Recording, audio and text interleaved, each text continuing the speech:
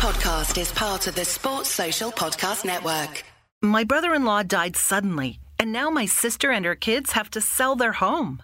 That's why I told my husband we could not put off getting life insurance any longer. An agent offered us a 10-year, $500,000 policy for nearly $50 a month. Then we called SelectQuote. SelectQuote found us identical coverage for only $19 a month, a savings of $369 a year. Whether you need a $500,000 policy or a $5 million policy, SelectQuote could save you more than 50% on term life insurance. For your free quote, go to SelectQuote.com. SelectQuote.com. That's SelectQuote.com. SelectQuote. We shop. You save. Full details on example policies at SelectQuote.com/commercials.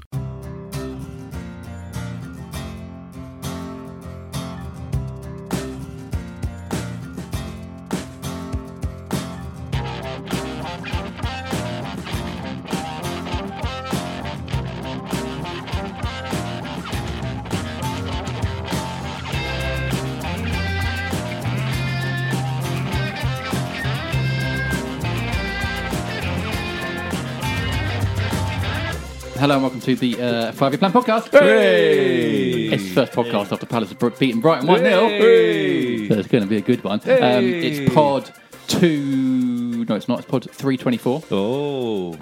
And Kevin Hayes here. Hello. Andy Street is here. Hello. How are you? Is it another quiz? I was told it was another quiz. Yeah, about Stuart O'Keefe. Somebody may have looked Look, up. I'm not taking that from someone who remembered one member of the 1997 playoff winning team. You got 4 out of 10. What was it about comics in the 90s that made them lose all memory? Who knows? You talk about nothing else but Stuart O'Keefe in the Parsons. When it comes to talking about him on the pod, nothing. Didn't even know. Well done, you've revealed that I'm all hot air. Even I knew where he was born. Yeah, Suffolk. which you said at the time, Yeah. actually. So, It's the only thing I can remember because I Googled him that afternoon. so you did more research than he didn't have the and it sense to also- Jesus.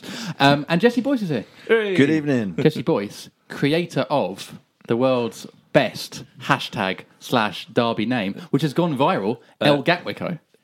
Yes, it would have been on Match of the Day, but BT Sport used it earlier. So Is that why? that's why. So And how did they get a hold of it? I don't know. I know Julian Chenery sent it to a lot of people, but they follow. Well, they have people. All the sports companies have people who follow social media. So They were looking at, I guess our Yeah. Twitter account. yeah. There you go. Well, you're welcome. Jesse, but congratulations, Jesse, because that's Well, it got a few haters out of it, so that's a sign of success, really. Yeah, Isn't but all it? the right people. Yeah. So that was what pleased me most, I think. there was some debate about whether to include the K amongst some people. It's just CO. Really? Yeah. People are debating that already. Yeah, of course they are. You know, social media. Welcome to the world of social media. Speaking of which, I've got a new stat. This is going to trump Jesse's El Gatwicko. Okay. Unless you read the Sunday Times, in which case you already know. So Palace became the first ever Premier League club to win a game on February the 29th. Really? Yeah. And that is good. First ever leap year Premier League programme. We would have won the first game. And it will probably stand for, well, at least 4 years. Well, So- no, Well, I'm pretty sure it's stand forever. That's going being to stand the forever. first ever to do something. Until the next first team to win on the 29th. Yeah. I meant, Even if the team played at 11:30 in the morning, they would still be 4 years after us. True. Yeah, very So true. that's always going to stand Good. that one pretty well, much. yeah, it will. Good. Well, we should be very proud of that. Yeah. Fuck's sake. I don't even feel like I was being pedantic for once. Listen, before we go anywhere with this pod and dive into the game or any admin, Kevin, it is now 10 games Yes. until the end of the season, which yeah. can mean only one thing. Yes, it's done. It's there. And I've already seen it. Have you? Have Sounds very dodgy, doesn't it? Lying about. That's... You left it lying around on the table. I've already taken a photo. Have you? Yeah. Oh. Dangerous. Yeah. Your famous bit of paper. Well, yeah, the 10 games to go bit of paper with all the fixtures from... First time I've ever done it when we're the first team in the top left side of the bit of paper. Because I do it, I go from the team... it's only the teams that I think are in chance of going down, so... We're the first. Normally, we're about 3 or 4 teams down a bit of paper. But So when did you write? Was this after the Brighton game? I did it this afternoon. Actually, I thought I'd give myself a couple of days to clear up the hangover and just do it. But also to be less of a sense of urgency than normal as well. Because normally, despite the fact the Streety looks at me and goes, "There's a 0.7% on the Optus Sky Less than share." 1% chance of... Yeah, Disappointingly safe. Yeah, But there was a less of a sense of urgency. But what also even more reassuring is that 4 of the teams below us have got at least 4 of the other teams below us to play. Newcastle have got 6 of them, so they can't all get the maximum number of points. Most of them have got Liverpool and Man City to play. Brighton have got a really tricky run in. So so writing the bit of paper has made you feel... Yeah, I feel was okay. already feeling. Well, I couldn't feel more okay than I felt at about 2:15 on Saturday, to be honest. But it has helped. It's not as urgent as it normally is. Streety's still got the same level of contempt, of course, because he goes on facts and figures and predictions and expected goals, etc. Whereas true football fans go with the heart. And also, when we mentioned it on the pod a few weeks ago, it is inspired. A lot of people tweeted us saying that they've got did very similar things. They write down the fixtures and stuff. So it seems like you're not the only person. It's on a scrap of paper, not like Julian Chenery in some kind of bizarre little black book that's full of autographs and audition notes for Romeo and Juliet. Whatever works. Which mainly seems to be the phone numbers of younger women. Well, that's obviously getting cut. No, actresses. He has to phone them back when he's promised them all the part. Oh, I'll leave it in. Are you ready for... You've convinced me. An iTunes review. Yeah, of course. This one from Zim77. Hi, Zim. Hello, Zim. And they've titled it Just Brilliant. I love this show. Been listening for many years and now look forward to many more to come. Keep up the great work, lads. Oh, that's nice. Nice. Zim. Which ex-Palace player is that in the style of? Let's go with... Fitzhall. Fitzhall. Yeah, sort of thing Fitzhall would say it.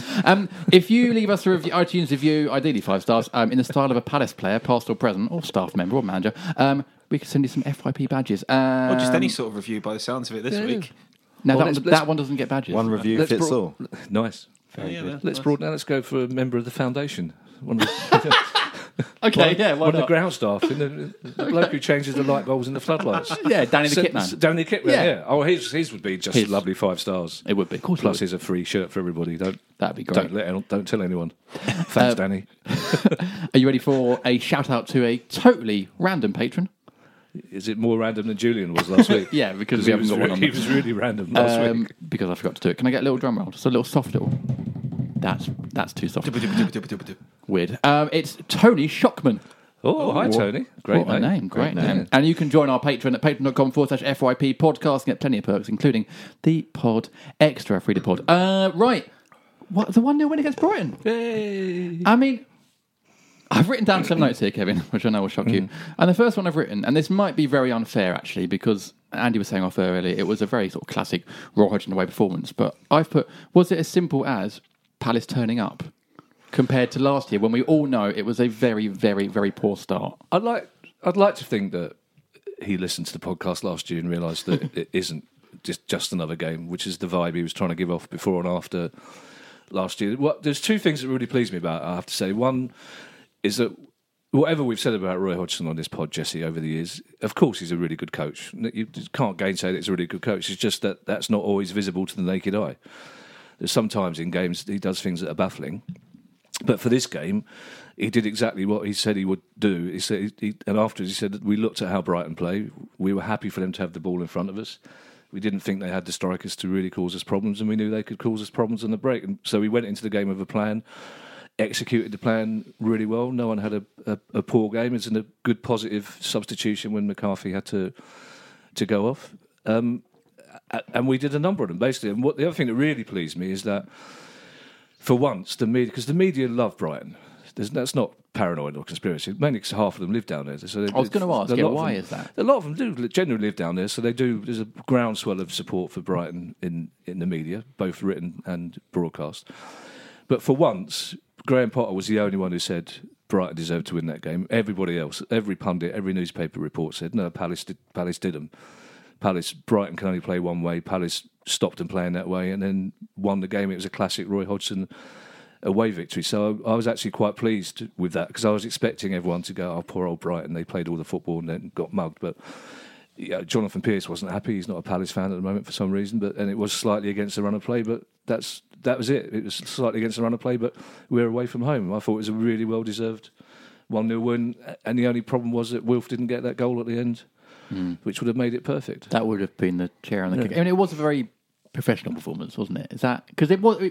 Palace didn't have more possession, I'd imagine. Brighton had more chances. You'd have thought I'd looked at the stats by now, and I haven't. But they had a lot of chances. They had about 24 shots on target, but that's mainly from outside the box. Yeah, and they also had that big chance with Solly March missed. But Palace were very professional in their approach, weren't they? I thought we contained them really well. We sort of rode the storm. I think we had a few bits of luck with some of the Mopé shot that went straight at Gaeta was a stroke of luck. Yeah. And a few other nice saves, loads to the ground from Gaeta kept us in the game first half, as well as the March miss that you just mentioned. So I think we rode the storm, and then in contrast to the previous week where we didn't take our chances, I know Benteke with his 50p head put it into put a chance away for a goal kick. But yeah, credit to him for putting it. So I'm sure we'll come on to Benteke later. But we just took our chance when we needed to, and it was just nice to see it out at the end. And cherry on the cake would have been there, but for the whip for the post. I hear JD Senior celebrated that Solly March miss with some bravado. I turned around next to me, and everyone goes, "Ree!" I thought he'll be going, "Oh, that was close," and he was in my face going, "Ree!" he had a great day out. He was with the HF, wasn't he? We basically were in the HF. Yeah. Well, I mean, I wasn't. I got told in no uncertain terms that I'm not in the HF. Was that your black smoke? Yeah, basically. Yeah. I'll claim that. Is it the sort of performance, Andy, that actually Roy doesn't quite get enough credit for? That at home games or in previous away games, people would say it was too negative, but actually it was the perfect approach for Saturday, and it was a very Roy. Well, generally, that's how our away wins under Roy Hodgson have come. So there must be some method in the madness. I mean, it's interesting that the previous week we pressed Newcastle quite high, and we looked good for doing so because their centre backs and their defence generally aren't very good on the ball. And a lot of the chat from many of the Palace fans and Palace-related commentators and pundits I saw afterwards was, well, that's great that Palace are playing higher. Let's see them do exactly the same against Brighton. And we tried to do that earlier this season against Brighton, and I thought they played it through us very, very easily. And in fact, I'm going to get an expected goals stat in early in this pod. First 10 minutes. That home game is the only game that we've played against Brighton since they've come up in which they had a higher expected goals tally than us, the home game at Selhurst. And that was kind of borne out when you viewed it with the naked eye, that they were creating more of the chance in that game. We didn't really look all that dangerous at all. And with a team like Brighton, you kind of look at how they play, and playing with the sort of low block and counter-attacking style that we did on Saturday, I thought they didn't really know how to deal with it at all. Like, the Solly March goal comes from a very quick goal. Thankfully, it wasn't. The Solly March chance, which really he should have at least got on target, came from a very quick turnover. But other than that, I mean, they were limited broadly, other than the Mopé chance, to looking really for Lewis Dunk headers from set pieces. And it, as I said to you very briefly off air beforehand, it struck me as being pretty similar to, for example, the Leicester game last season, where we started pretty well on the counter-attack in that game, settled into a bit of a rhythm, then started to defend a bit deeper, but then towards the end started getting more and more joy on the break and nicked 3 goals in that game, obviously, but it could have been 2 and maybe even more in this game if we'd have been a tiny bit more fortuitous. So I think you just have to give credit where it's due for that performance. I think Roy does actually get credit from people in the game, not always from Palace fans and not always on this pod, but even on Saturday night he seemed a bit cross that he thought he'd been rumbled because they made a point of that was their sort of analysis of the game, it was a typical Roy defensive setup, and he got quite prickly about it, and because they talked about practicing without the ball in shape, and he went, well, that's what you do, that's what football teams and that's what he's always done. That's what he's always done. But it's Alan Shearer was full of praise because it's like it worked, and it worked quite comfortably, and like Streety says, it's like the Southampton game at Selhurst Park as well, when we tried the high press and they played around us really comfortably. We learnt a lesson, and there have been times when we criticised Hodgson on this pod in previous seasons for doing the same thing game in, game out, without ever seeming to adapt, and he's done it in the last 2 or 3 games, so you have to give him credit. We're quick enough to not do so. I know people think on this pod we give him too easy a ride. I don't think that's necessarily true, but you have to praise him when he does well. Just so you have to praise the players for doing it. And that the miss, the Solly March miss, was partly because Van Arnholt, who was partly at fault, recovered really well, quickly enough to at least put some doubt in his mind as to about where he was going to put it. And Gaeta's positioning was really well as well. So that was poor defending to start with, but good defending to end with. It's funny you say PVA, because I've made a note here that I think PVA was possibly man of the match on Saturday. I think he's going to have a difficult game against Watford, against Sarr. But the other thing with Potter as well was everyone, we've talked about this before. Be careful what you wish for. Was all the Brighton fans going, "Thank God we've got rid of Houghton." If Chris Houghton was still manager, that would probably be 0-0 that game on Saturday, and Brighton would be grinding their way to safety in a way that I think they're probably not going to. It's all very well playing that sort of. But it's even Chris Houghton would have started with Glenn Murray up front. Simple as that. And there's this kind of snobbery, I think, from Potter not doing that because he would have given Cahill and Dam many more problems than they had, certainly in the first half, I think. A small nod to McCarthy, who only had half the game, but he did a great job of snuffing out Moy in the first half. Right on the left-hand side of the sort of PVA area, he was really helping cover. Just dispossessed him a couple of times, and then bizarrely Moy was given man of the match on about 80 minutes. That was amusing. Really? Yeah, on the screen. But that's why I thought bringing Riedewald on was a really clever substitution because your instinct would be to bring Luca on, but I just think Riedewald's more mobile and more quick to read danger in that sort of situation. Yeah, I did wonder at that point whether that. I think it was that Luca probably still wasn't actually completely match fit. I think he'd been ill. Yeah, he'd been ill the week before, but I still think in previous games Luca would have been the one to come on mainly for the second half. But I thought it was the right decision. I think it was too. And the Luca, it was brilliant when Wilf had that. I'm going to read a question actually. That sort of square up to Charlotto, I think his name is. Yeah. Luca was still playing the captain's role, wasn't he? Yeah. Even though not on the pitch, breaking them up. And that was a bizarre incident, wasn't it, Andy? That whole Charlotto thing. I just thought it was completely unprofessional by him. Look, I mean, ultimately, you know why he did it. It was to try and curry favour with the home fans and, whip them up into a bit of a frenzy. But, the number of times you see that sort of thing happening and then the person who does it ending up looking rather ridiculous. And I think the one piece of advice I could give to most people in life is don't become a meme. Just whatever you do, act in such a way that you're not going to become a meme. And he's become a meme. Yeah, he has. You are a meme now, Charlotto. I thought it was interesting because Hodgson, I thought, seriously alluded to the fact that it was deliberate afterwards. Of course it was. Because he said that it was deliberate because one of the Sunday papers said it's part of a preconceived plan by clubs to somebody will be nominated to wind Wilf up. Yeah. One of the subs or one of the players on the thing. So he would have been told to do that. And Hodgson made a good point. Another ref other than Martin Atkinson might have fallen for it, and Wilf might have got the yellow card as well. Yeah. But Wilf, I thought, was remarkably restrained because he could see what he wanted to do. Yeah. Although it's funny, it's Atkinson was the ref away at Arsenal early in the season who was so quick to book Wilf for diving for the penalty and then overturn. So I don't know if maybe even in that moment he had a bit of a sort of moment of clarity with Wilf. Maybe I don't know, but. Yeah, I actually thought Wilf was very restrained actually in that compared to sort of previous seasons because it clearly is a targeted approach to wind them up. It has worked as well. I mean, at Southampton, it has worked. Wilf, James Ward-Prowse is absolutely living in Wilf's head rent free at the moment. But it is. Andy's right. It's hugely unprofessional, incredibly childish. Sort of thing you might see at sort of Sunday League. Not only kicking the ball at him, then doing the whole cry face kind of thing. I thought it was embarrassing all round. Yeah, I think what Andy says is true. Right, he's just trying to. Make some impact from the bench, but he's reducing the likelihood of getting put on. Yeah, absolutely. Yeah.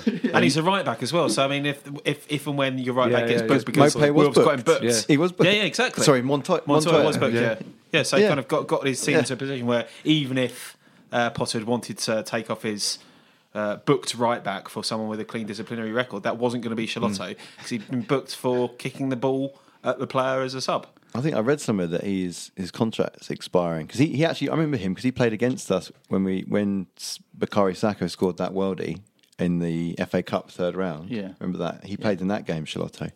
I think he's looking for a contract. I think his contract expires, so he's probably just trying to raise his 5 profile. Years then. Yeah. It's just the sort of thing you don't expect to see from Premier League professionals. True enough, but it's also the sort of thing that you wouldn't mind seeing one of your players do every now and again. You'd forgive him if it was one of your players smacking the ball at one of their players that you didn't like. I think you expect to give verbals, that's part and parcel of the game. That obviously goes on. I think that's what James Ward-Prowse clearly does to Wilf. But the sort of kicking the ball at the player and all the I'll silly say is gestures if- is a bit far. If Yeah. Pete the Eagles had accidentally kicked the ball at Troy Deeney's face on Saturday, I wouldn't. And yet I you wouldn't would complain. be indignant, and probably are indignant about Harry the Hornet doing similar stuff. Of course, to yeah, us. because he's somebody else's mascot. Because he's not. He's not You've got to be partisan in those matters. of course you have, yeah. Well, look, Well, also, why wasn't Deeney sent off against Liverpool in the first half? Shocking. I didn't see that. I heard Clear about over that, the top. It was shameful, VAR. So he could play against Palace, Because he's like Brighton. The media love Troy Deeney. Yeah, they do. Well, we'll come on to the Watford game later on. We've No, that's getting cut. it's probably right. I can't be asked to cut it. We have a question from Keith Madge Dimmond, Hi, who, Keith. aka on Instagram known as Magic Cheese. Nice. Yeah. He says, morning Eagles, this is about Charlotto. Question for this week's pod, can I ask, when, I don't think he knows his name, but when Matey warmed up on the sidelines, hashtag dry your eyes, mate, he got a yellow for winding up Wilf. If he continued to do so and received a second yellow, he would have been sent off. Would this mean that the Tesco bag wearers would only, I need to pre-read these, would only have been allowed 2 subs or to continue with 3, not able to sub the Jesus lookie? Great result. No, it would have meant he couldn't come on as sub. They'd still be allowed 3 subs if they had 3 subs on the bench. Is that? I actually don't know, to be honest. Is that what it is? He wouldn't be. He would have been sent off. He wouldn't be able to come on, but it wouldn't stop them having. In the old days, if there's only 1 sub, then of course they wouldn't be able to have another sub. But because players have been sent off, I think it's happened 3 times when players have got red cards before coming on for getting involved in touchline scraps. So if you've got 5 subs, as far as I know, there'd probably be other referees, but because this did come up in the conversation on Saturday evening, I think. Okay. Well, there you go. But it still would have been a stupid thing to do. It's like Streety says, that's the right back replacement option. So, yeah. It's just dumb. Keith But Madge also Dimon goes on to slightly say, funny. Yeah, well, it's funny. It's funny because we it won. worked in our favour. and we won. It's funny because we won. Yeah. Great result, and we're all getting more positive again. How fickle we all are. I'm not at exactly the same level as I always have been. Because you're a thinking machine. You're a Cyberman. Thanks, mate. You're literally a Cyberman. Oh, don't mention Doctor Who to Ed, by the way. We'll talk about Cyberman. It's the last episode ruined his life, he said. Oh, I've not been watching it. It's terrible. I've been. Last episode was just terrible. It's broken Doctor Who, he said. We gave a nod to Bradley James Walsh dressed McCarthy. as a Cyberman was a new low. We gave a nod to James McCarthy. We gave a nod to PVA.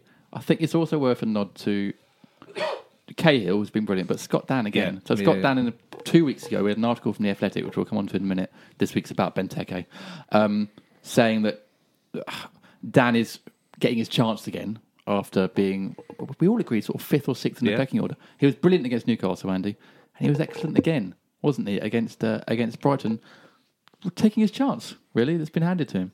Yeah, I think obviously goes to show that all you need to have a return to the team and a return to form is get Don Fifield to write a glowing article about you, because he seems to be so insightful as to see the future as well. That's yeah, I why mean, he's been excellent the last 2 games, hasn't he? I mean, we've all known for years now the talent that Scott Dan has and the ability that he has. I mean, he's been a bit unfortunate at times with injuries and fluctuations in form, and then replacements coming in and all sorts of things, really. And I think Dom mentioned on the extra that there was a circumstance in which he could have left in January. And obviously, you know, football works in funny ways. Sometimes you get chances when you're not expecting them to happen. Sometimes they arise from really unexpected collapses in transfers, as that one has. But he's certainly grasped it with both hands, hasn't he? So you do listen to the Pod Extra? Well, I Interesting. knew Dom was on, so I thought, right, if I listen to 15 minutes of that on the way over, I'll get some of that ingrained in my head. Yeah. Recite some of it and then sound really... But not the second really, 15 You minutes. cut it off when Selzy came on. I mean, I also had to block out Rob too, but it was worth it. So if Dom's done an article about Dan, and he's turned his form around, he's done one about Benteke this week, so maybe he will. Who can we get him to do an article about next? Stuart O'Keefe. No one really needs it, because to be honest, Kevin, in the last few weeks, it's been I think solid from everyone. The brilliant thing about Dan is that he showed no sign of nerves or fear. He stepped in as though he's never been away, really. There is a slight worry that in terms of transfers over the summer, they might go, well, we're fine for ageing centre-backs. We don't need to revitalise the back four. But that's the only negative thing I can think of. And he's looked like the Scott Dan of old, basically. And yeah, you can go, well, they're against 2 teams that are below us, but there's still halfway decent team. So Cahill looks like, and also I thought Dan's afterwards seemed so enthusiastic, so positive the way he was talking to the press, and also. We mentioned this last week. All the rumours the week before about everyone's going. It's not a happy club. Things are, it's very negative. See the way the players celebrated that goal against Brighton on Saturday. They knew that wasn't just a 3-point goal. They knew how much that meant to Palace fans. Basically, you see the way Benteke celebrated, the way Van Aanholt celebrated. They knew what that meant. But equally, I don't think that's changed at all in any of the fixtures that we've had with Brighton. You saw when we beat them 3-2 at Selhurst how sort of hyped the players were, sort of scoring and winning that game. And the inference some fans seem to draw as well, we've lost to a worldie from knockout. That's because the players don't care. I mean, they obviously care about this fixture. They need to approach it in a professional and level-headed manner so they don't all do a shallotto and turn into a meme. But frankly, they're professionals and they know what it means to the fans who come watch them. So they are passionate about that game. But I think Hodgson talked it down last year. The away game last year, I think Hodgson talked it down so much in the week before that reflected on the players, that they were so determined to play within themselves and not show that lack of passion that by the time they woke up after an hour it was too late, and they showed that right from the start. And it's there was a real bond, I thought, between the players and the fans at the end, which perhaps has been missing a little bit either side of Christmas. I think Dan must have been especially pleased in the reverse fixture last year, as we mentioned last week, when he got Murray picked his pocket. Yeah. The ball floated over his head. Yeah. So he probably was quite clean not to let Murray get the better of him at the end of the game there. But another small observation, which follows on from the game the previous week against Newcastle, was McCarthy took those corners again from the right, or as in from the other opposite side to Van Aanholt, and found Cahill and Dan again. Yeah. And Cahill headed it down into the ground and went over the bar. Probably should have done better. And Dan got on the end of another McCarthy corner in the first half. So that's a good sign, just to see that week on week. It's doing better in the air at set pieces. So I think what didn't Dom say that Cahill would score a header before the season's out? Yeah. I heard him say that. Well, it looks like we're getting close. When's the last time we actually scored from a corner? I genuinely can't. We have this year, because there was a stat the other night about one of the clubs, Watford, the only team who haven't scored from a corner this We've scored from a corner this year. Yeah. Okay, by the end of the pod, we'll see if I might Google it. We'll see if we can come back to that. Just on final on sort of part one on the Brighton game, a little nod to the policing of the game.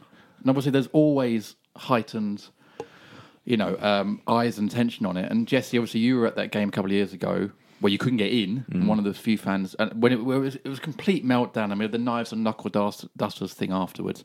And so there's always a tension around this game. What it's going to be like. I found it personally. This is my 6th or 7th time at the game. I actually felt like, in the same way, I think that Roy and Palace had learnt from last season's game at the Amex. I felt like actually the policing and stewarding, they'd learnt from it as well. It seemed to be a lot. Wasn't quite the aggression, and again, I'm only going from my experience. Wasn't quite the aggression from the police and from the steward. The stewards are almost apologetic in the way they had to sort of pat us down, and it was a full body search. I just felt that. Is that your omission that you took in the pyro? No comment. Although I do wonder how they. I've just worked out how I got in. You normally ask for a full body search as well, don't you? Just your body language, just to feel loved. Also, I don't think are we in the business of praising the West Sussex Police on this podcast? No, we're not. But I just it's an early kick-off as well. I mean, it's not... I think that actually that contributed to it as well. But it was. It certainly didn't have that kind of the aggro and antagonistic feel. I felt from a fan in the away end. Sadly, I have to agree as well. I think that you had a terrible hangover, though. Yeah, I did. But for the first time since they've been heavy-handed in their sort of security measures, for the first time they actually checked my ID that it matched the name on my ticket. Oh, really? Okay. Because previously they haven't bothered to check. Yeah. So it was nice knowing it was worth bringing my season ticket and risking losing it on a Friday night out. So yeah, they did check to make sure that I was who I was, and not the manager of Norwich. Well, he did have the. It could have been celebrating the 3 points. He was playing Friday night. It could have maybe. Ed and I were half-heartedly watching the Antiques Roadshow last night as he recovered from his Doctor Who debacle. And it was in Sussex, and this Sussex policeman, came on with his 18th century gun that he said, "Oh yeah, he's got handed into the police station," and Ed and I both went, "No, then you took it off Palace fans, I imagine, 2 years ago, along with all the knuckle dusters and the blunderbusses and the elephant traps that apparently we had in the game with us." But yeah, it had echoes of the infamous playoff semi-win when after the game they contain you for half an hour and the bars are still open. Yeah. So it was all a great day out, to be honest. As Jordan Ayew put out on Twitter, nice day by the seaside with my friends. Yeah. Yeah, Beautiful also, talk. we haven't mentioned Ayew. I haven't mentioned Wardy either, or Ayew, but what? We've got questions about AU for part 3, so we'll save that for because I want to talk about Christian Benteke because I think everyone has been since that game. And funnily enough, part 2 is an article from The Athletic and it's about Christian Benteke.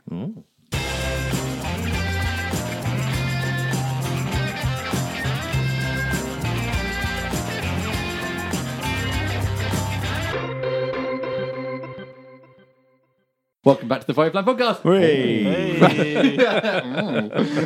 Part 2 is sponsored by The Athletic, a world-class team of writers covering every club, including the best coverage of Crystal Palace. They're a subscription-based website and app, and they're completely ad-free, no ads, no annoying pop-ups, just brilliant articles. Welcome to the new home of football writing. If you visit theathletic.co.uk/FYP, you can get a 30-day free trial and receive 50% off your new subscription, which is £2.50 a month. Don't know why I did that. And also, you can read a very interesting article by Dom Fifield, Matt Woosnam, and some other writer about their experience from the way end. Oh. So, yeah. Your dad? 2 out of 3 ain't bad. Actually, he probably could have done. He's got... It's by Jim Daly. I know that because he sent it around earlier. Oh, I did not... Breaching copyright of some sort, I imagine. Didn't send it to you, did it?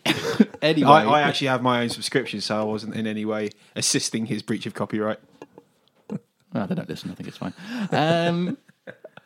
So anyway, this week's article. This is Dom's article that he filed on the whistle, basically, from that game, and it's about Christian Benteke, who, of course, we didn't even mention this in part 1, set up that goal with a superb reverse pass to Jordan Ayew, and I thought was superb again, having been very good against Newcastle. And I'm going to read you out an article, a clip here from Dom's article. It says, Palace clearly do not play to Benteke's strengths as they once did. There might have been an argument to reintegrate Andros Townsend, the team's best crosser, into the lineup to maximise Benteke's aerial threat in an attacking sense as they sought to upturn it in fortunes, though it surely would have been at the expense of Ayew. Yet the Ghanaians' performance since the break, culminating in Saturday's winner to secure Palace's first ever top-flight success at their bitter rivals, has made his omission unthinkable. Ayew's goals this season have won the team 12 points to date. Benteke's solitary strike provided a consolation in a loss at Everton, but as an attacking pivot occupying centre halves, he is surely benefiting Ayew and Wilfried Zaha at his side. Allow the Belgian to turn and he has runners galloping up alongside him. His days of far from splendid isolation may be over. Are we seeing a different Christian Benteke now from the one that joined us 3 years ago? I think that's a really good article, by the way, and I really like what it says about the Palace fans and how much they appreciate Benteke. Because I think we've said this before, fans of any other club would have turned on him many, many months ago. The problem is, and I'll say this because JC's not here to say, a striker's always going to be judged on how many goals he scored. And we said after the Newcastle game on the pod that he's a goal away from being a perfect... that was a really good performance. Again, it was a really good performance on Saturday.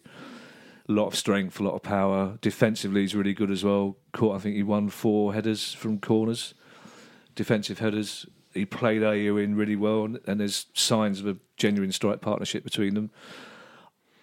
I don't think you can argue that Wilf's benefiting particularly at the moment from Benteke, but he is playing really well, and I think he will start on Saturday, and I'm really pleased for him, and I'm really pleased for the fans who supported him, but the final analysis is if he scores 2 more goals this season, at the end of it, we'll say he's had a shocking season, unfortunately. Oosh. And I know that's notwithstanding the injuries, and I hope he stays. But the thing is, it's right to praise him, but at the same time, if you've got a striker of that quality, you need to be finding ways to get him scoring goals.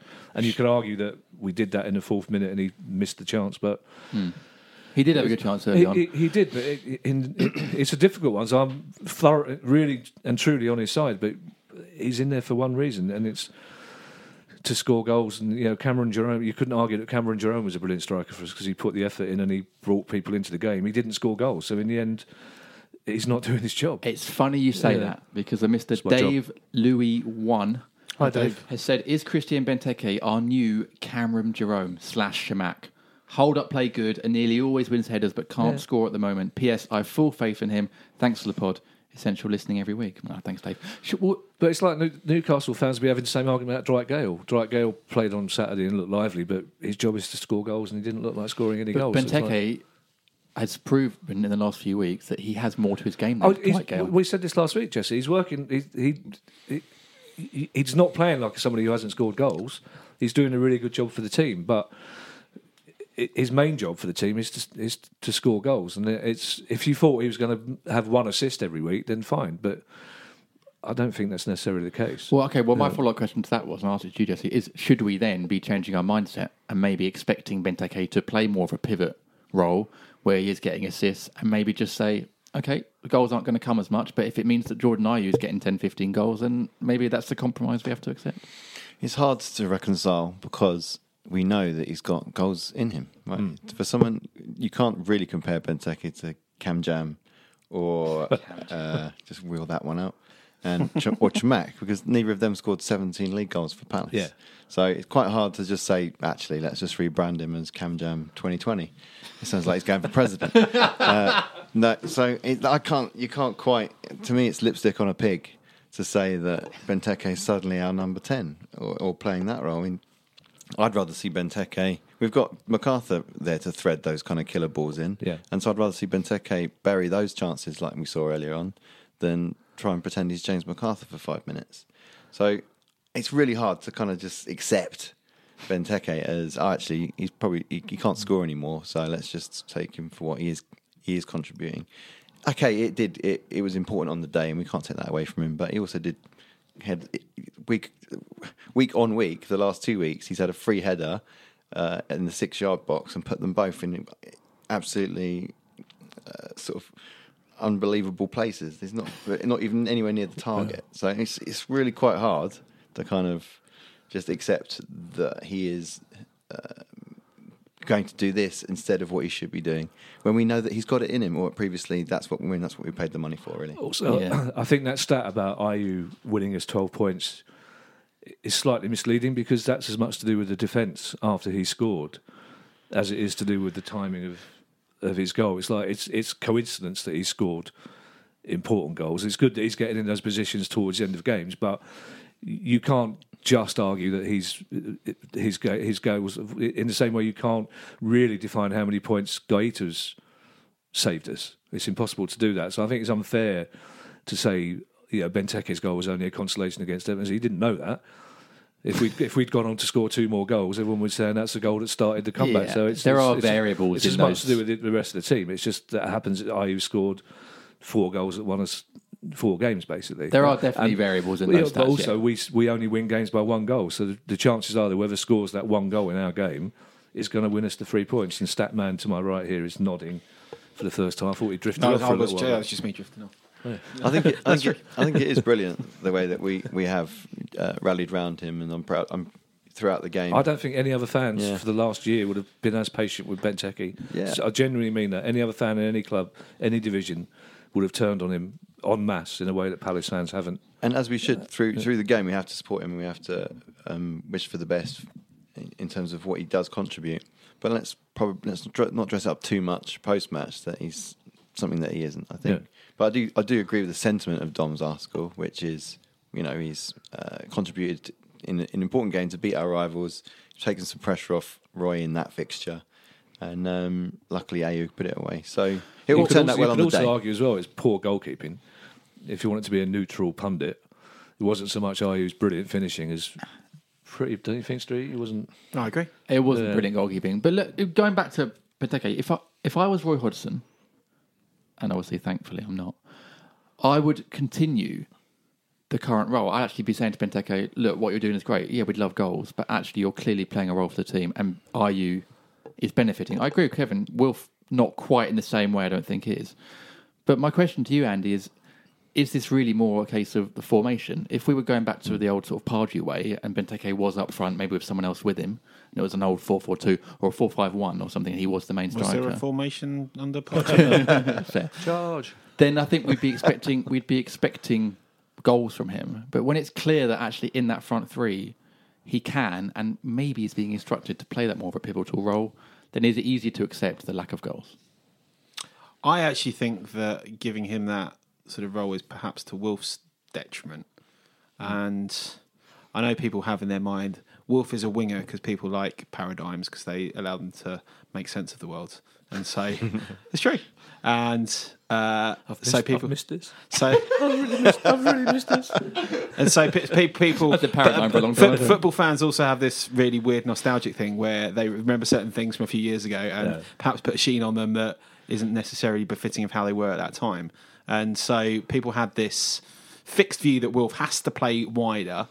But you saw on Saturday, for example, that because he now does, because Benteke's back in the team, there are quite a few times where he was sort of tracking back and effectively doubling up with his own fullback. Now, if you accept that trade-off and say that you're happy with it, fine. There are trade-offs all over the pitch that have to be made in a successful or even a semi-successful football team. And if you don't accept that there are trade-offs, you'd end up with a pretty poor team. You should probably play 7 up front or something stupid. Again, Pardew. Yeah, quite. But, there are collateral effects that come from Benteke now playing in that role. And, it's fine when, I suppose, Patrick Van Aanholt steps up against Newcastle and scores an absolute worldie of a free kick, or when Matt Ryan doesn't show the most exemplary goalkeeping ever and allows Jordan Ayew's shot to trickle in.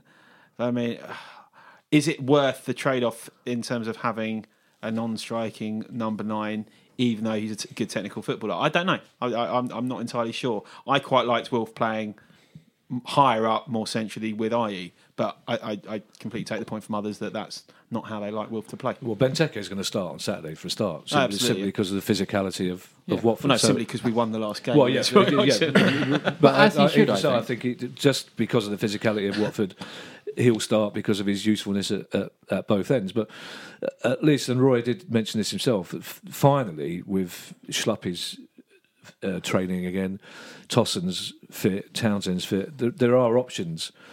Finally, there have been times when he's only got 3 fit strikers, and he has to play them and find ways of fitting them in. It's almost impossible to drop Ayew because he's playing much better than I thought he would do in that wide role, albeit drifting in. He's never going to drop Wilf, and like you say, he'll take the conservative option and he'll pick the team that won you the last game. I'm hoping that he'll play a different system against Watford and try and win the game and be on the front foot. I'm not entirely sure that he will do, but at least there are options. But he will start. I think the same team will start if they're all fit. Well, that'll be and that includes Luca not starting as well, I think. Yeah, I agree, and that'll be the same starting lineup for 3 games in a row. And we did show against Newcastle that we can come out of the blocks against team at home. And we'll come on to the Watford game, of course, and also later on. Myers just slipped down the pecking order. Well, the more players come back fit, the further Meyer goes down the pecking order. I think Meyer is Borough and Andy Streetism is regressing to the mean. Yeah. In terms of did Tosson try that's you've used that in a completely have I? No, that's about right. What mean is he regressing? The mean of just not playing and being rubbish. He's always been in the mean. People listening to this, every time they hear reverting to the mean, it's like expected goals. They just go, "Oh, wait for the next bit." Well, the next bit's nearly here. He's regressing from the mean. Did Tosson try and pass that to himself, or was that a ball to Wilf? Oh no, that was to himself. Was that to himself? And again, actually, I was going to say Tosson because you were saying Benteke starting. Well, Tosson hasn't really done anything in the few times he has come on, apart from that tackle against Newcastle. I think to even challenge Benteke to start. He's only started 3. He's still got 2 goals and 1 assist. Tosson is. Well, he's got against City, didn't he? No. Oh, he did as well. Yes, he did. But I'll tell you one thing he did do was he did that 1-2 with Wilf for the last play of the game. Yeah. That I did notice he received the ball and just first time played it back into Wilf. Something that Benteke wouldn't do. He would take 3 touches and that would never have happened. So, well, look, maybe we've talked about this before. Tosson. I mean, the trouble is 4-4-2 looks increasingly old-fashioned. Every time a team tries to play it in the Premier League, doesn't seem quite right. Everton in the second half yesterday, as soon as United worked out how to deal with it after the first 15 minutes, it wasn't working for them. So I think Hodgson still would ideally rather play 4-4-2, but realises that you can't. Well, and the system he's got at the moment is working in the last few games, and with the players he's choosing. Well, I think the fact is that the midfield even on Saturday, the midfield were more forward thinking than they were in the game last season for a start off. And that's what you get when Luca's not playing, because McCarthy does tend to look forward more. Riedewald certainly does. Kayati looks to get on the front foot. Yeah. Well, we'll talk about the midfield three later on, because obviously McCarthy picked up an injury, so we don't know if he's going to play. But just on Benteke, we've had a few questions about him, and they all seem to kind of follow the same consensus. So one of them's from Mike Clark, Hi, Mike. one of our patrons, and he says, is Benteke there to supply Wilf and Ayew now, rather than being able to there to supply him? Okay, yeah. Is he also there as much as defending set pieces as attacking optional? So he's very, very good in the box. I think Mike needs to come on the pod, because those are two better points than I've made all podcasts so far. Yes, Mike, those are both correct. Well, Mike is one of our top tier patrons, and one of the perks is you get to come on the pod, and in a few weeks, Mike will be coming on the pod. So there we go. We've found my replacement already. Well done, Mike. Does he live nearby? Because he can come on for the last bit if he wants. Or just call him up now. Jay Creedy Hi, Jay. and Ben Hook have also said similar. Mr. Creedy says, does it matter if Christian is now a non-scoring centre forward if he brings more to the team? Maybe it's time to accept that the Villa or 16-17 Benteke isn't going to come back. And Ben Hook says, even though Benteke isn't banging in the goals, I believe his hold-up play and assists have been and will be vital. And then he ends by saying, should we try and sell him now or keep him next season? I think you've got to be careful not to view the last two games just based on result as necessarily being determinative of the issue of whether or not he should or shouldn't be playing long term. Let's see in 3 games' time whether or not we're continuing to create chances and actually putting them away, because that'll be, I guess, a better sense of whether or not it's a well-founded strategy to have him effectively supplying Ayew and Zaha in the manner described. Also, are we not still the lowest scorers in the league? We are. Right? So it's okay. Let's say it's okay. Second, I think Newcastle are now, aren't they? After Probably, yeah. Let's say it's okay if we are. It's okay if Benteke doesn't score goals, if those goals are coming from somewhere else. Yeah. But we're still relying on a bit of a scuff from Ayew to go in the corner, or a set piece from the left back. So it's not like if goals are flowing everywhere else, this is much less of an issue. Right? Whilst we're still struggling to score more than one goal a match and relying on clean sheets to pick up points, it's not really acceptable. I think it's a testimony to the generous nature of some Palace fans. He's playing better than he was before he got injured. But we're not. He's not a Costa. We're not a team that. We're not just putting balls to him. That's not how we play. He's not a Glenn Murray. He's not the sort of player that's our only outlet. We put the ball up for Benteke to scrap and then people get round him. It's just he's had half decent 2 games, but he's only made 1 goal out of that, and that's brilliant because that's better than what he's done before. But I'm not entirely sure that we've suddenly discovered the secret to the rest of the season. And I'd be interested to see what happens if and when we are safe and we do start playing a bit more expansive football as we have done under Roy in the last couple of seasons, whether he changes Benteke's role or he puts Tosin in because he's got more pace. I think it's great that Benteke's having a half day. I think for him, as a human being, I think it's really good. And I think it's great that we've won those last 2 games. But I don't necessarily think you can argue that it's down to him. The other players have played equally as well and deserve as much credit.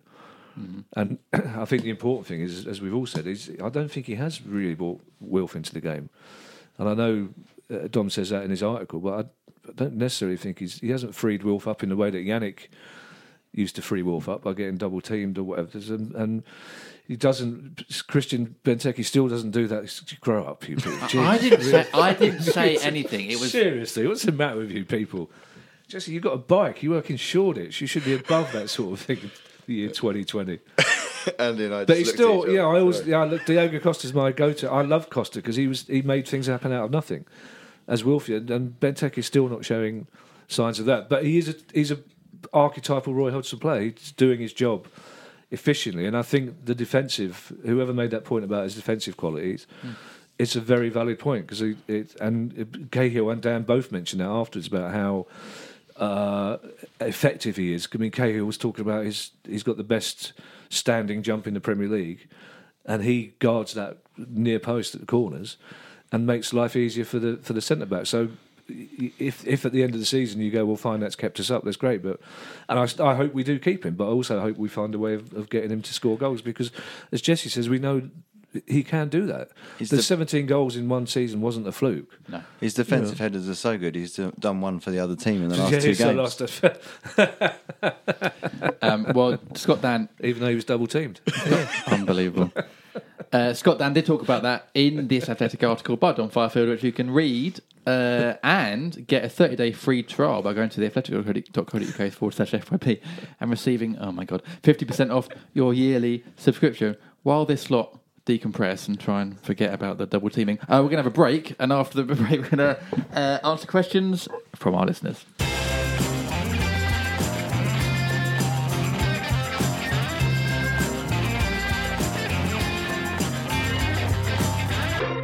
Welcome back to the 5-Year Plan podcast. Hey! Part 3 is questions.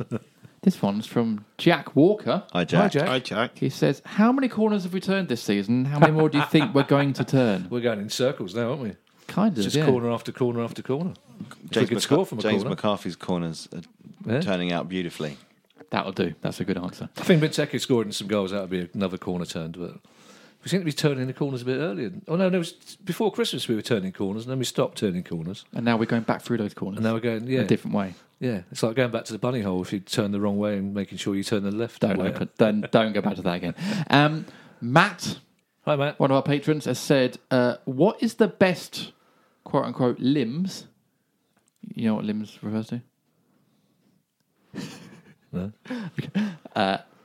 Away end It's pandemonium. profuse celebration from fans in the away end. Where you see like arms going everywhere and stuff. Oh, like that. I see. Oh, right, so like okay, limbs, yeah, great. literal Okay. sort of limbs. What is the best Limbs Palace event in the last decade? And Matt has given us some suggestions. Are you ready for some? I think he's hinting that obviously Saturday might be up there. Well, he's also hinting that we don't know ourselves. That you can't rely on us to come up with answers. Thanks, Matt. Well, yeah. Well, do you want to come up with some answers, or do you want his first? No, now Matt started it. Let's see how good Matt's answers are. Sheffield Wednesday away. Yeah, fair point. Brighton playoff away, 2013. Yeah. Wembley versus Watford. Yeah. That was good. Brighton away this Saturday. Sunderland at home for the first Prem win. Stuart O'Keefe. It's that one. now That you one. know. That one. Where was he born? It was the 90th minute. I got that one wrong in the And what quiz as squad well. number was he wearing? Oh, God, I've forgotten. 12. Who was he playing for? He was 12, yeah. Yeah, I don't get something wrong twice. Who, Apart from in that quiz. Liverpool at home when we won 3-1. The Yeah, Jedi free kick. And Yeah, and yeah, Balassi yeah. doing the skill Sunday, over Sunday. Lovren. Christian Ball. He hasn't put Christian Ball. That's got to be there. He's also put those City away 2018 and United away 2019. Is he just picking his favourite matches? Every time we win. I've got Every time We've got a left field one when we beat Watford 2-1 and it was 1-0 to the last 2 minutes. Yeah. And MacArthur put it in. And I brought a friend. Oh, yeah. We didn't deserve to win. Yeah. But we did. And a friend of mine came with me who couldn't believe how mental we went based on how badly we played. And that was Because it was truth. Watford. Is he American Yeah. by any chance, John, mate? I was an Ipswich fan. Ah, well, there you go. Same thing. Very similar. I would say this Saturday is up there. Possibly top 5 of those because it was I'd it was a big moment. Wilf's goal against Hull in the 4-0. Oh, the first goal. The first goal when we were all really worried and we scored from the bad back pass. That was a pretty. That's a left field option, but That's that's a a good very one. good shout. I think Wembley would have to be. I think I went as mad when the penalty was given as when we scored the goal. I was very nervous when the penalty was given because it'd be very Palace to miss that. I think the West Ham 2-2 when Will scored in the last minute felt like a win. Remember that one? Yeah, that was good. Well, the West Ham Boxing Day, that felt. There'd have all been eclipsed if we'd scored the penalty against Man City on New Year's Eve. Yes. If we'd ended their unbeaten run. Well, anyway, The good correct selection. answer is Brighton away in the playoffs. It is the correct fair answer, play. yeah. I wasn't there, so it doesn't count. The correct answer is... Right, Your Honour. The next question is from. Good question, Albert, yeah. It was a good question. I apologise for my snippiness before. Don't apologise for that. That's why you're on the pod. What, you implying I'll be here all night? Is that why? Oh, Next question is My from. house. Great, isn't it? Carl. Can't be snippy in my own house now. God, Tired, You've woke got to the Kevin millennial. Day bingo early. Carl Cressy, Hi, Carl. another one of our patrons, says, how the hell are we going to separate Jordan Ayew and Vincente Guaita for player of the season? I imagine probably by some form of public vote. Yeah. I think does that depends on how many goals. If Ayew manages to double his goal tally between now and the end of the season, if it was now, it'd still be Guaita for me, I have to say. Well, we've had another follow-up question from Toftsy CPFC. It says, how many goals do you think IU will get by the end of the season? Do you guys reckon he will hit 10 plus? No, I think the Palace way is he'll twist an ankle in training tomorrow and be out for the rest of the season. I think he'll get 10. If he gets 10, I'll be very impressed because he scored, one last year? I thought you were about to say if he gets 10, I'm going to some sort of forfeit or something. I'll get an IU tattoo or something. No, I wouldn't go Swim that through far. Thornton Pod naked, I'm not promising that. He's not the best striker in his family, is he? So I think He and JD have much in common. I was attacking midfielder, so it doesn't count. Well, he And I scored more goals than you did. I meant Bell. He doesn't think of himself as a striker either. No, He doesn't think of himself as an out-and-out striker. He prefers the number 10. He's always said he prefers the number 10 Which role. does that mean his 7 goals even more impressive? If he gets 10 goals from essentially second half of the season, he's been playing in the Townsend role, isn't he? So if he gets 10 goals from there. Also, I do think we said this before, we are judging him because we paid £2 million for him. And it's like if we paid 25 million quid for him, we would be going, Jesus Christ, he's just about scored 7 goals. How much do you think we'd get from him if we tried to sell him in the summer? I don't know. Do you know, that's a really good question because most people in football who don't run Palace are quite sensible about transfers and stuff. So I don't think. Excellent. I don't think. In the same way that Roy Hodgson's got a good reputation amongst football people, I don't think the world of football is going, Jordan Ayew has suddenly turned into a 20-goal a season player. He's probably worth 30 million quid. I don't think we get. I don't think we'll sell him anywhere. But I don't think we'll get that. I took my 10-year-old nephew to West Ham Boxing Day when I scored that goal, and I said he'd never heard of Ayew before. Yeah. So I said to Martin, "How much do you think Man United would pay for Jordan Ayew?" He said 100 million. Well, you never know. Well, they might actually, given their transfer record. I think you'd almost certainly sell him for a profit. Oh yeah, sure. we had to And pay a $2 million significant one. I think 10 million. You get 10, 12 million. For I don't think he'd want. It strikes me that every now and again a player who isn't brilliant finds a club at which he can flourish, and I think he's enjoying himself at Palace with a particular group of players. Yeah. And Well, being at the seaside with his friends. Huh? Being at the seaside with his friends. I think he's worth £15 million more than we paid for him. You think it's worth? Wait. 17 million You pounds. said that with some conviction. Yeah. We're going That's 'cause $2 million per goal. I just did some very quick Googling and realised that West Ham paid £22 million for Jared Bowen. Yeah, they did. But his record in the Championship, to be fair, was very, very good, Jared Bowen. So is Jordan Rhodes. He's not scored goals in No, the that's Premier true. League yet, whereas Jordan So Ayew is has. Jordan. Can we go back to Carl's question? Just how we're going to separate Ayew and Guaita? And can I throw this out? I don't know if it would ever happen, but could you do a joint Player of the Year? And would that be fair? No, it wouldn't. No. Life is full of difficult decisions where you have to pick between two very closely matched outcomes. I'm sick of people giving joint prizes for things. No, absolutely not. No, I'm with you So, on that. so the answer is? The answer is Guaita.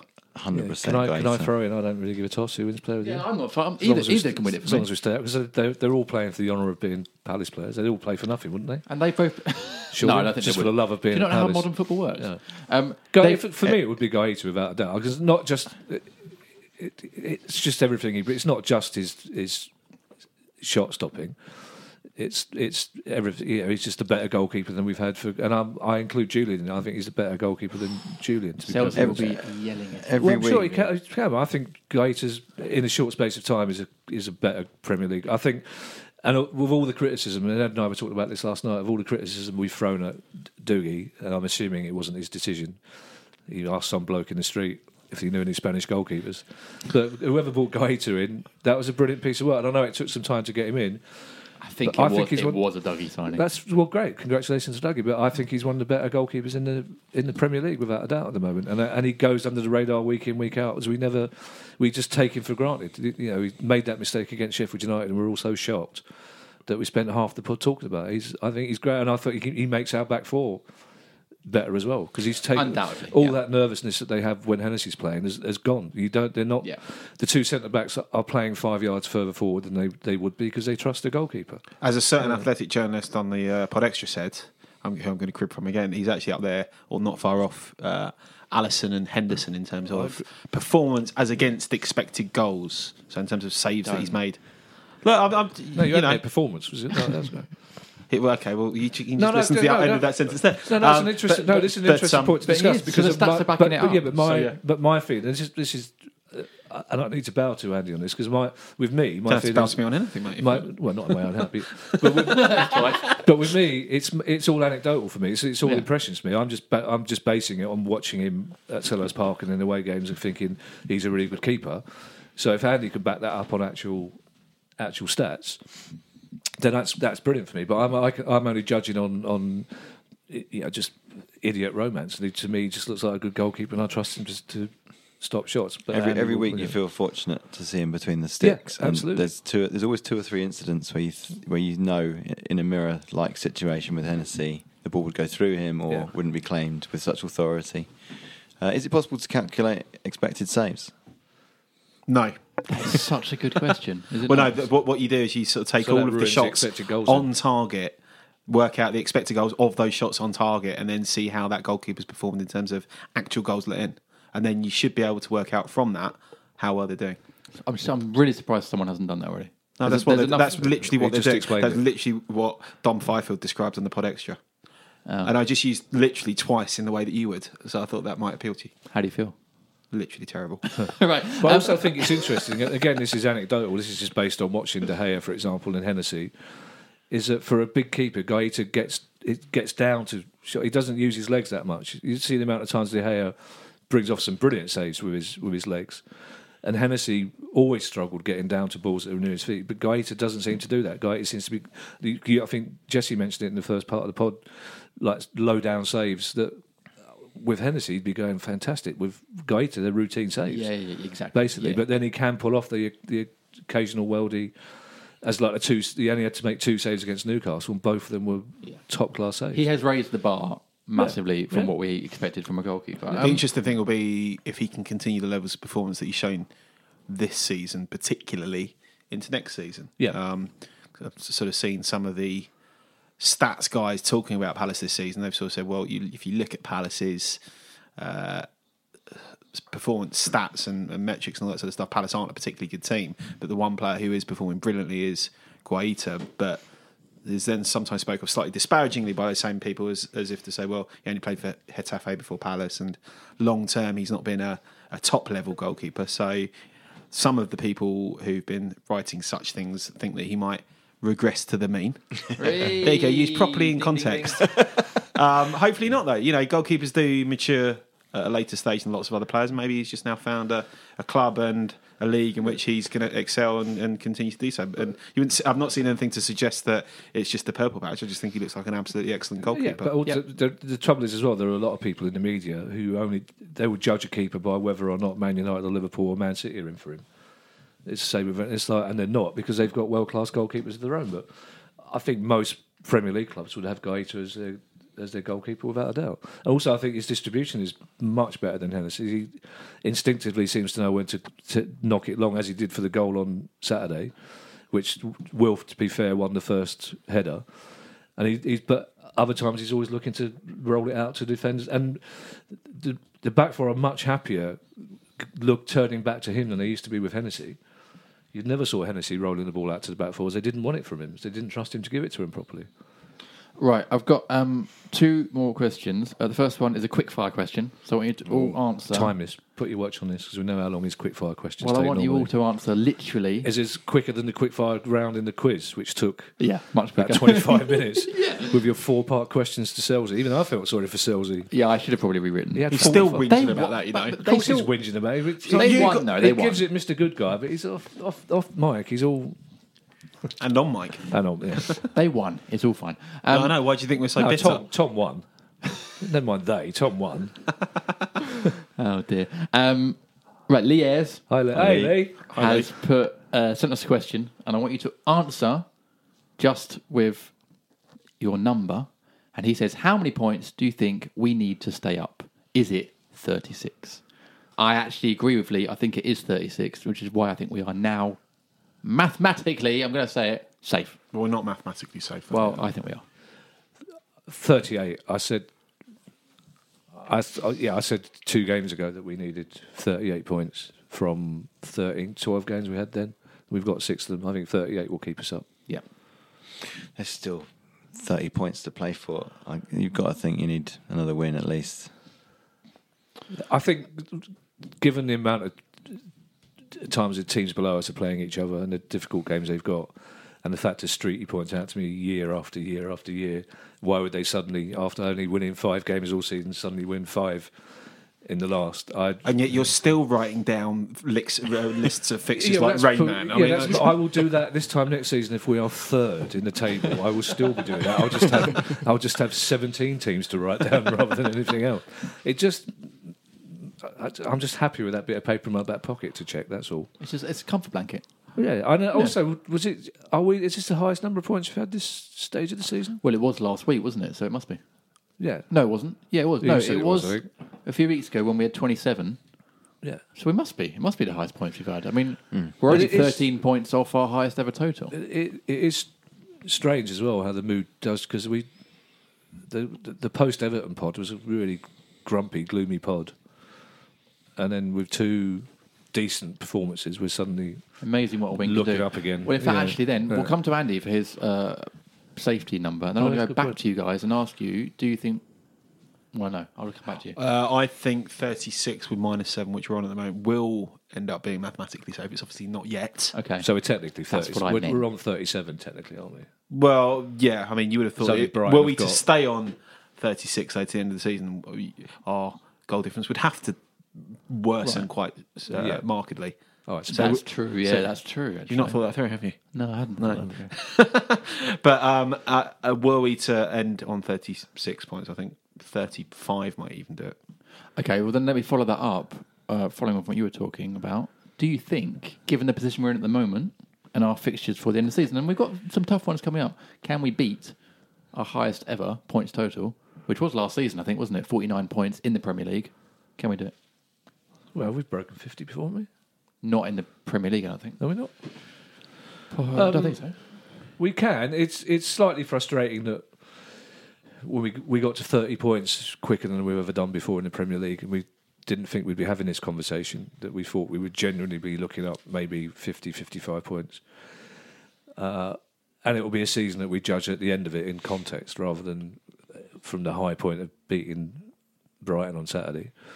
But yeah, I think we'll probably end up with 45, 46 points, and then we'll be happy with that. And then we'll do what we always do and go, well, we'll buy some players in the summer and we'll be 5th come September, October, and then we'll be having an emergency pod in October when we've sacked the manager because we're 3rd from bottom. And Tosson's got injured after his first 5 goals of the season. Would that be typical Palace? That would be typical Palace. Then we'll get Scott Banks back from Alloa as player manager.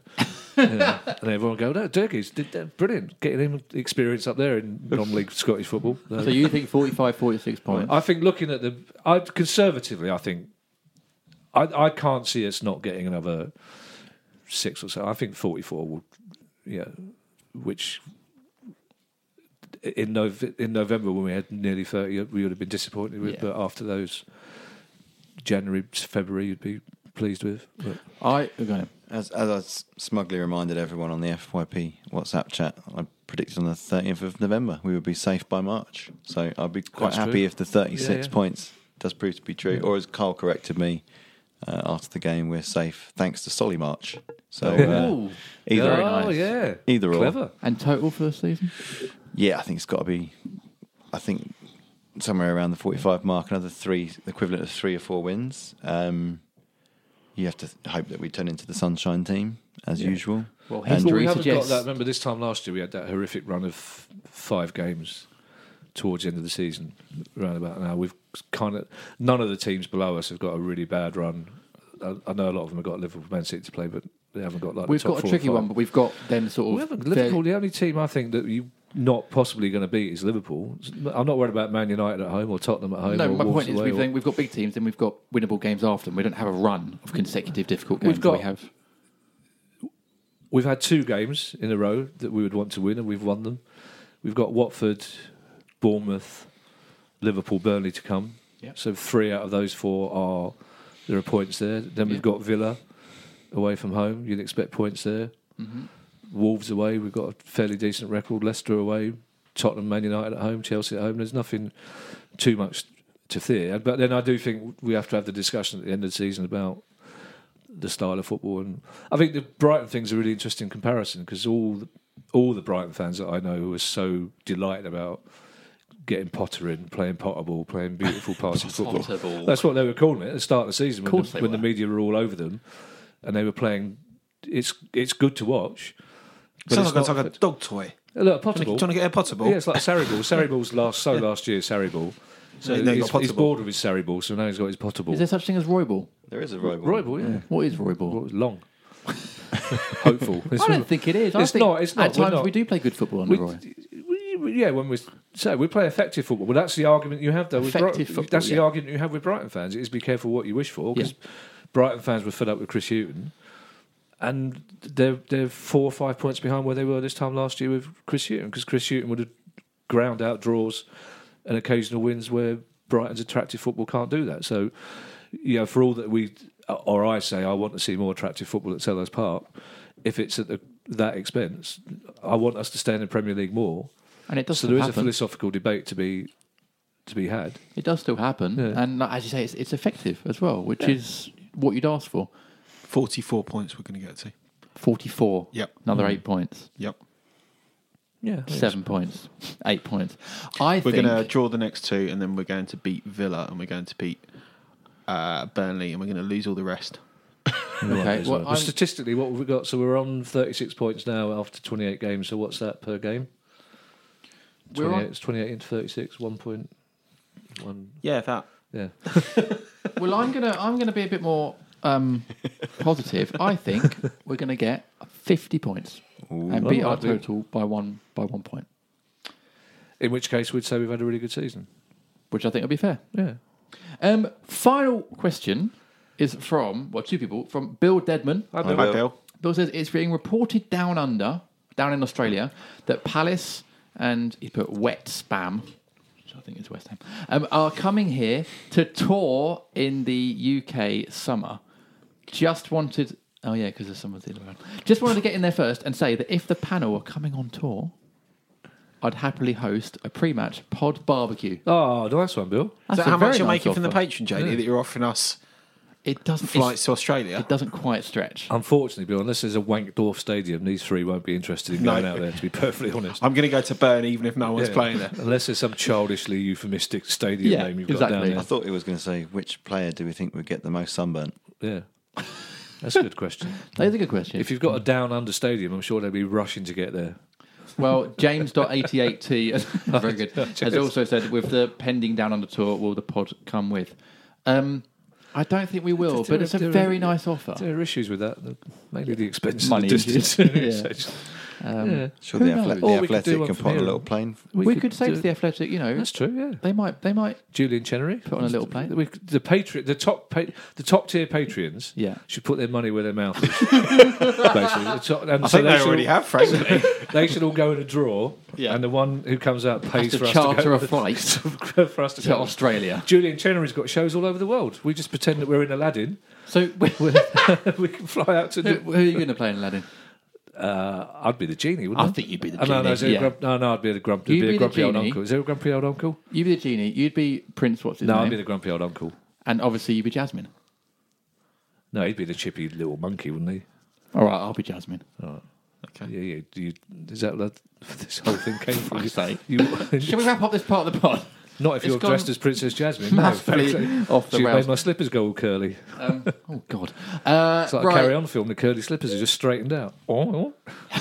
Well, we are ending this part. They've gone horrible. Anyway, who knows? Will we be in Australia this summer? No. Probably not. No, there's no probably not about it. We definitely won't. No, we won't. After the break, we're going to, obviously, it's the final part of the pod, we're going to preview Palace's home game. Hopefully the game we secure survival at home. I thought we'd already decided we were safe, according to Andy, we haven't. I think Yeah. we have. Anyway, it's at home to Watford.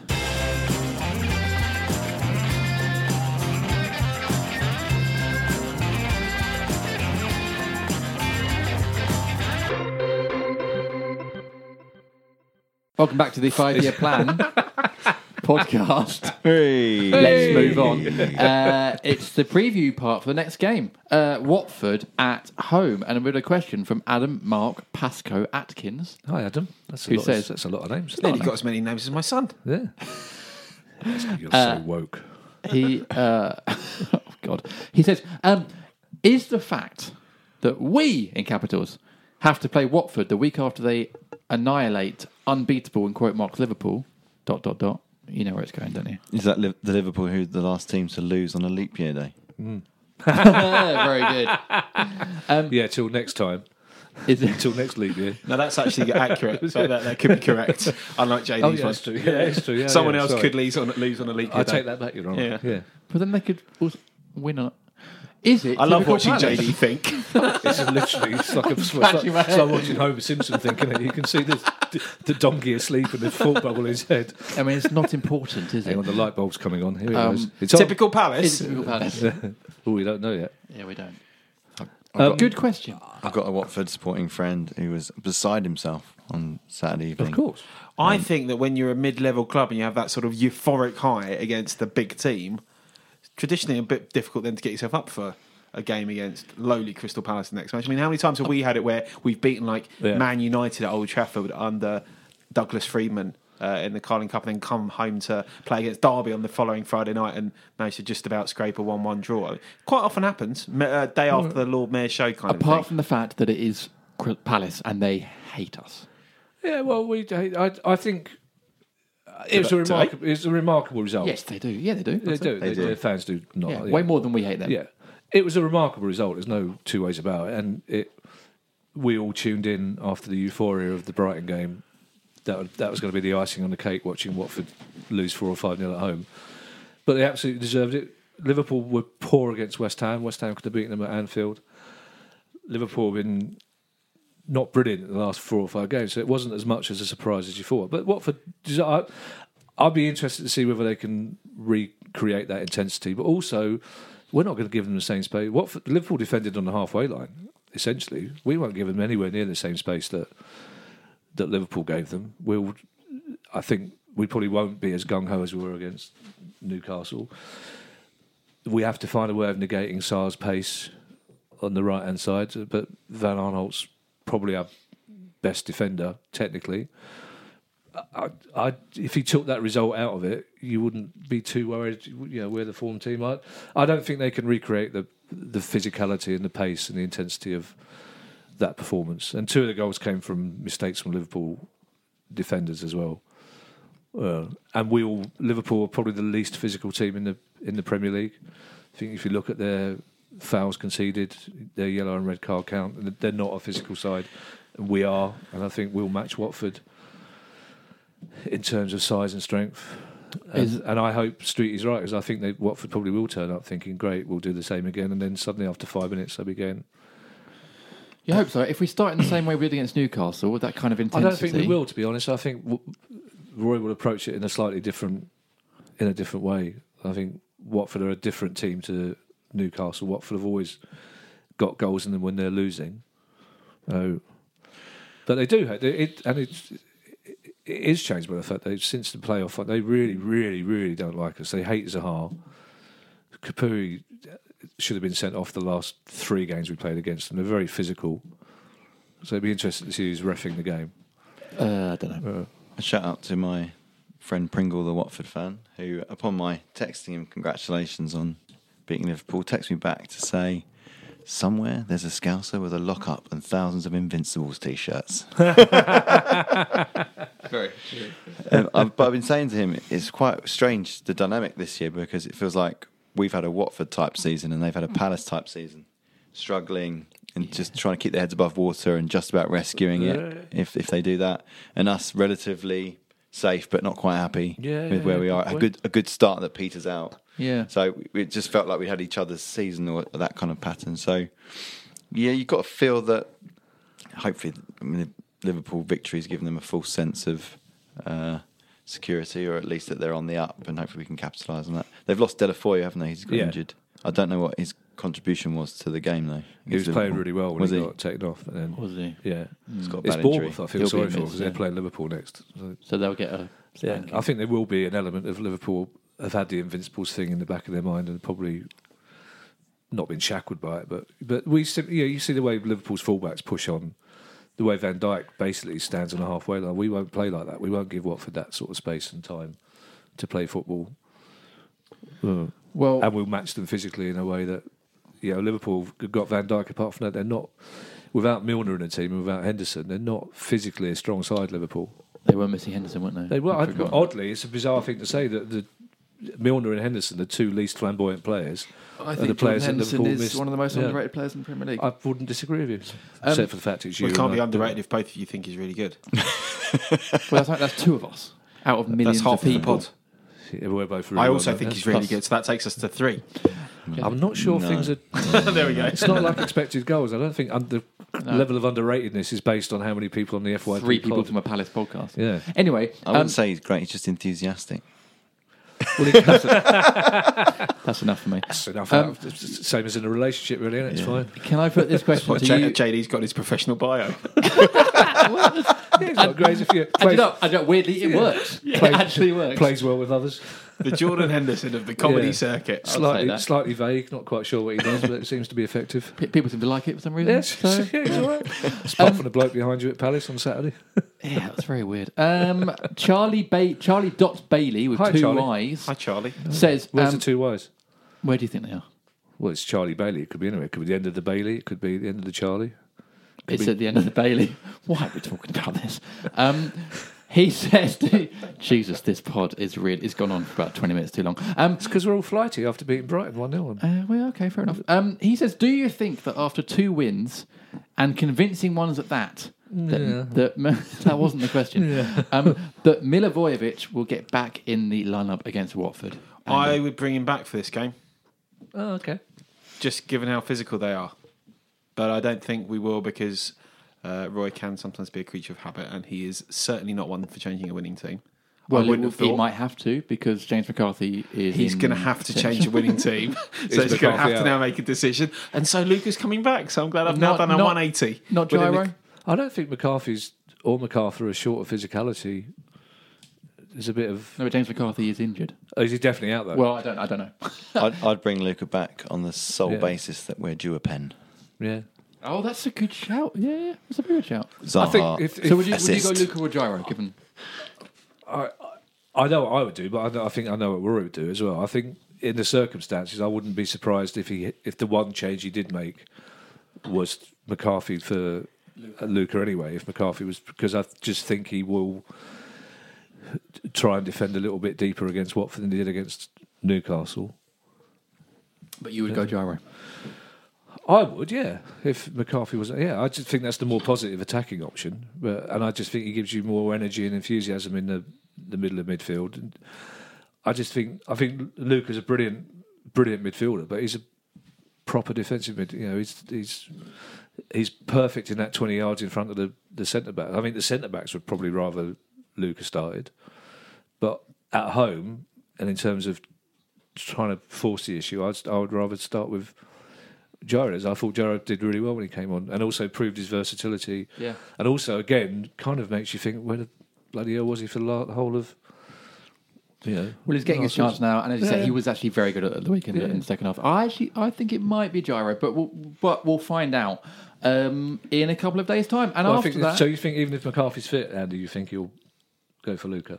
No, I think if McCarthy's fit, I think McCarthy plays. Yeah, I think if he's able to pick the same team, he will. I think if he isn't, I think Luca will be brought back, subject to Luca being fit enough, just because he is more physical than Gyro. Okay, well, there we go. That's the end of the pod. We will find out who plays in a few days' time, and after that, there will be a post-match pod available to patrons at patreon.com/FYP podcast. But it just remains to say thank you for joining us, Andy. Good to have you back.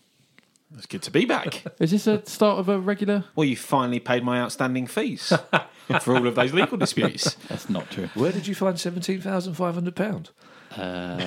Thank you, patrons.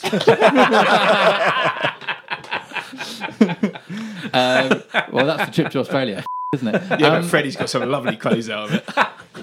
Jesse, thanks for being on the pod. Thanks are all mine. And Kevin? The pleasure. Oh. But you're going to say I live it. Yeah, I do. Yeah, I live it. Right. Thank you very much for listening. But we're in a studio. Oh, yeah. We'll be back next week. Enjoy the rest of your week, and we'll see you again soon. Goodbye.